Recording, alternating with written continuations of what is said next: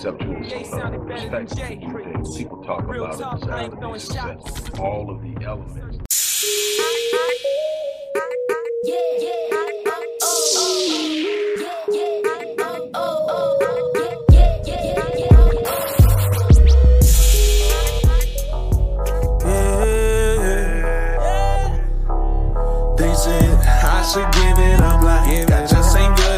Hello everybody, Dr. Rick Wallace here, dropping in with a little special announcement. For those who have followed me for any stretch of time, you know, outside of the businesses that I run, like Myriad Business Solutions, the Visionetics Institute, Odyssey Media Group, I also do a great deal of work inside of the inner city communities in Houston, Dallas, and other areas.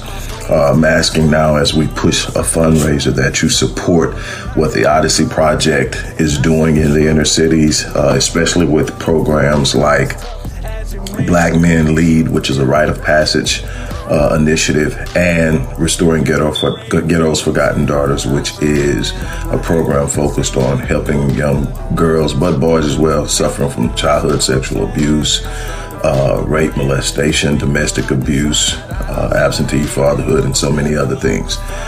The information will be in the box. Thank you.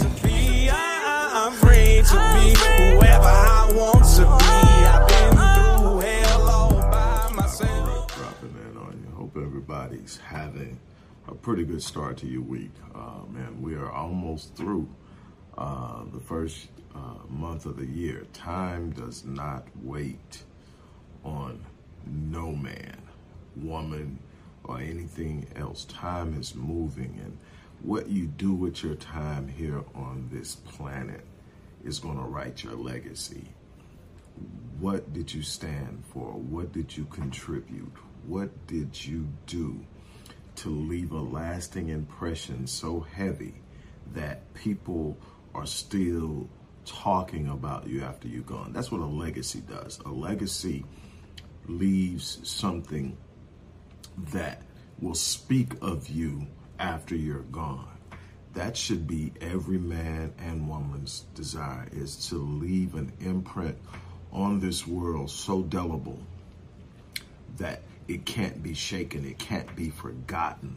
It's not to just serve self. It's not just to be. It's not just to simply exist or survive.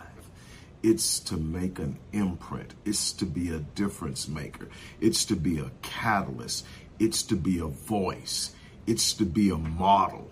Whatever it is, that's the thing that you should be focusing on. Look, I'm not going to go, but I could really talk about that now because there's such a great need for people who are willing to live legacies. But I want to talk to you today, and as you know, you see in the preemptive intro, we are raising funds to do the work we do in the community, work that we have done consistently for decades, work we continue to do. Whether you're talking about the massive amount of thousands upon thousands upon thousands upon thousands of hours of research, using that research for program development, program implementation, facilitation. We do everything from socializing young black boys, helping young black girls, dealing with domestic violence, incest, and other things, mental health, mental illness, so much more. And we need your support. If you followed me, you know I've been around for a while. I'm not new to this. I didn't just pop up. I've been giving of myself my entire adult life. Matter of fact, it started before I became an adult, but I've been giving of myself my entire adult life. In my imperfections, in my fallibilities, in my shortcomings, I've brought everything I've had to the table. And now I'm asking everybody who comes to this channel, everybody who will watch this on some other platform, if you believe in the work we do, understand that that comes at a price. Understand that it comes beyond just basic sacrifice of time, which is still costly. It comes at a price. Our children need it, as I'm about to talk about. Our broken people need it. Our households and families need it. The family has just been destroyed, and we don't even have an appreciation for it anymore. We don't have a desire for black love. We don't see the importance of it. It's been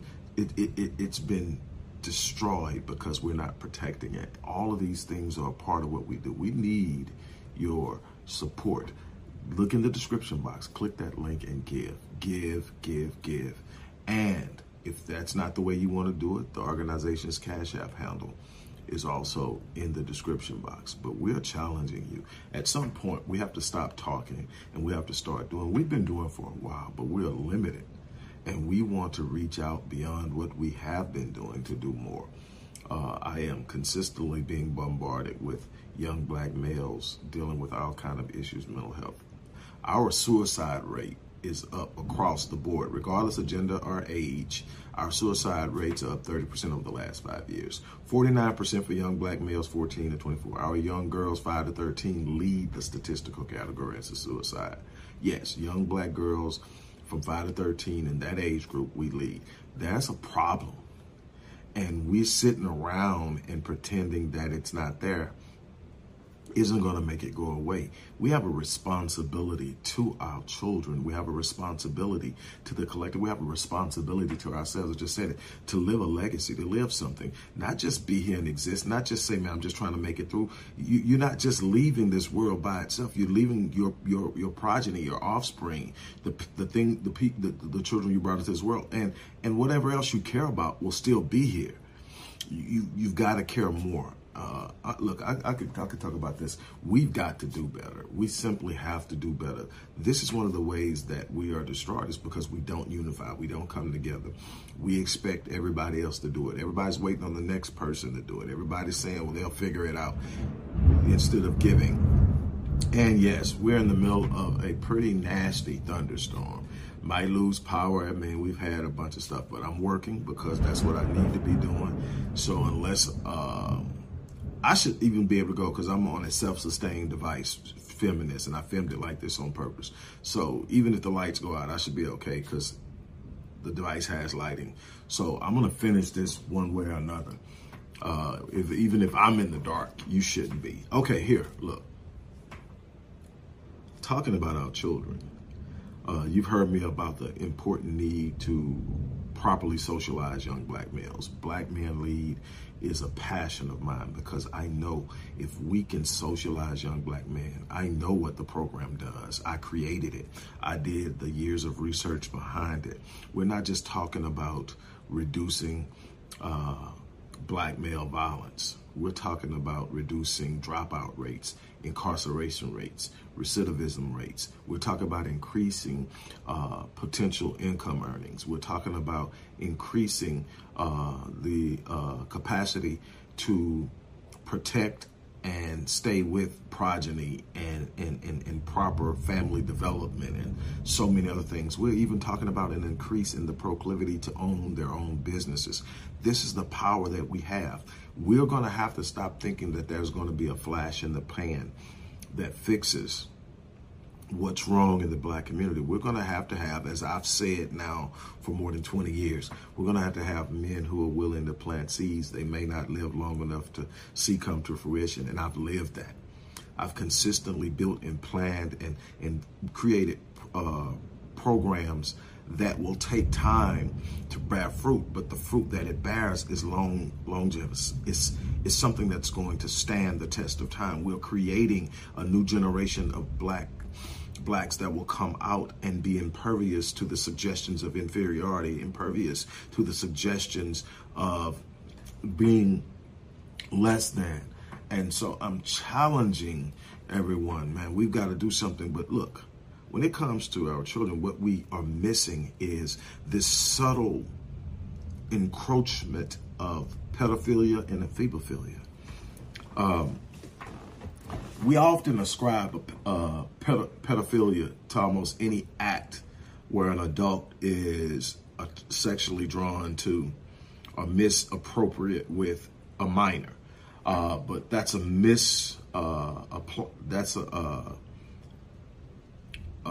false application, a misapplication of the term. There are actually two forms of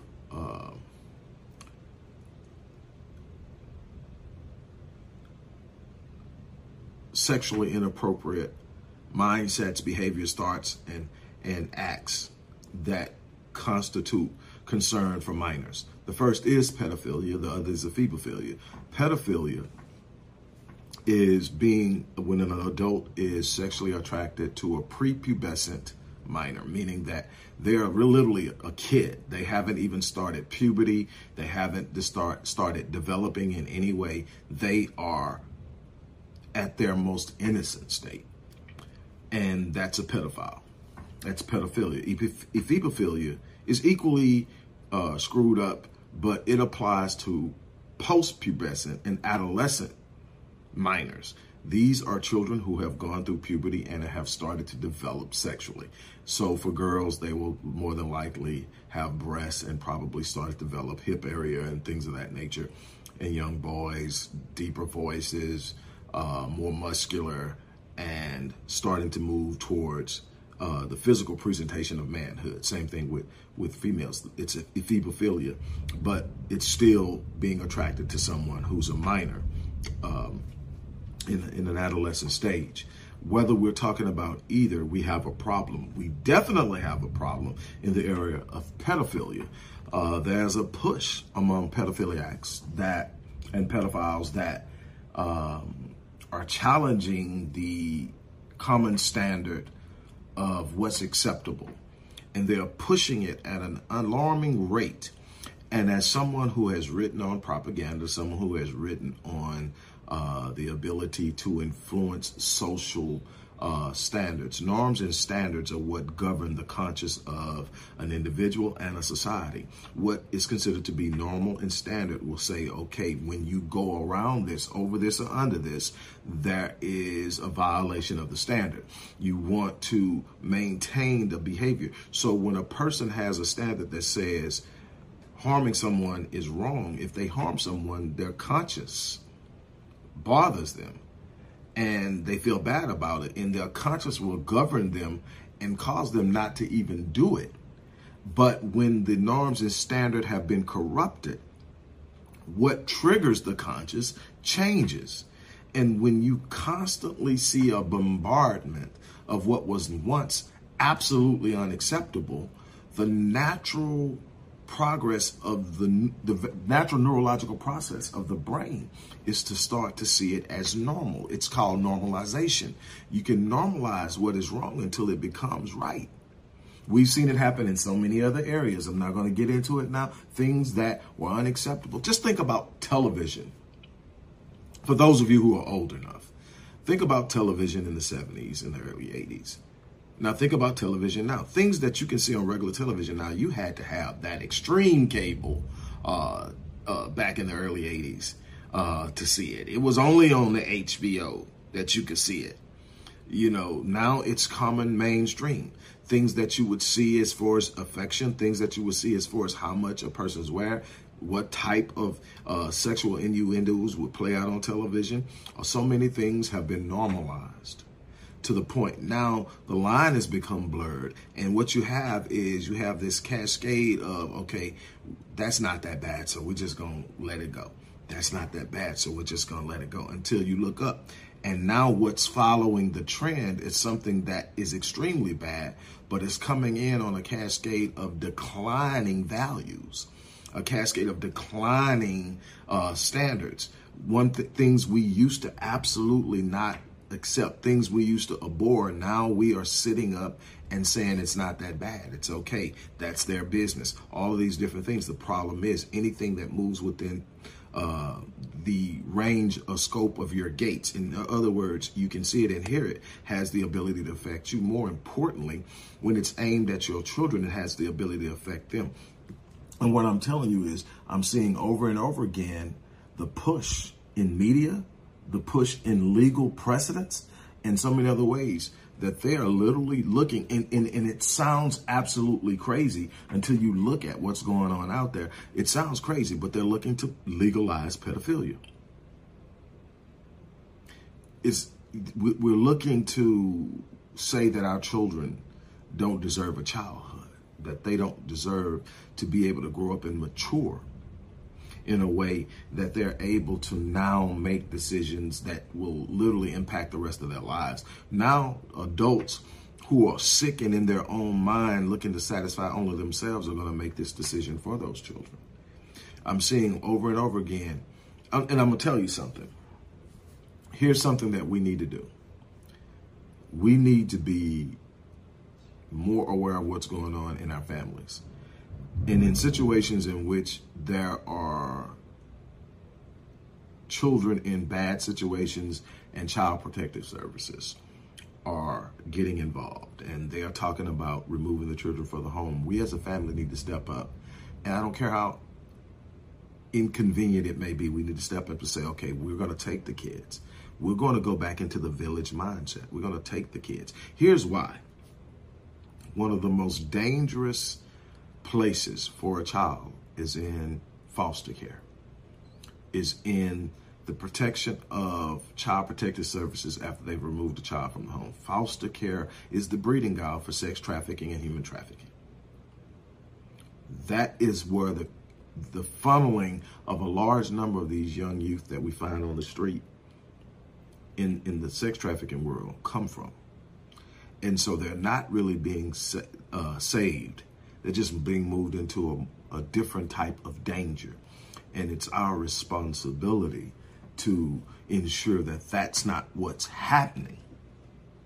Now, let's get back to this. Look at some of the shows. Look at some of the stuff that's being pushed. Look at some of the stuff that even gets by on YouTube that'll pinch me for almost any freaking thing I say. That'll snatch my channel in a heartbeat for something that I stand to believe on that's not bothering anybody else that doesn't want to be a part of it. But you look on here, and there's the pushing of this. I saw a picture of a show, and I don't know where it was from. It was a still shot, but it was of a Caucasian male, and he had several Caucasian females in the background. They were all dressed in costume-like. Something going on, some kind of festive, but it was a little kid. Kid couldn't have been no more than 6. And the guy had a microphone and he was asking the kid a question. And the kid was talking to the microphone, but he had the microphone coming out from his crotch area for the kid to talking to. Now, that's highly suggestive. Anybody that understands anything about sex knows what that is. Now, whether the kid has gotten to the point where they've seen it enough to know or been exposed to enough to know is irrelevant. The thing is, the kid is being groomed.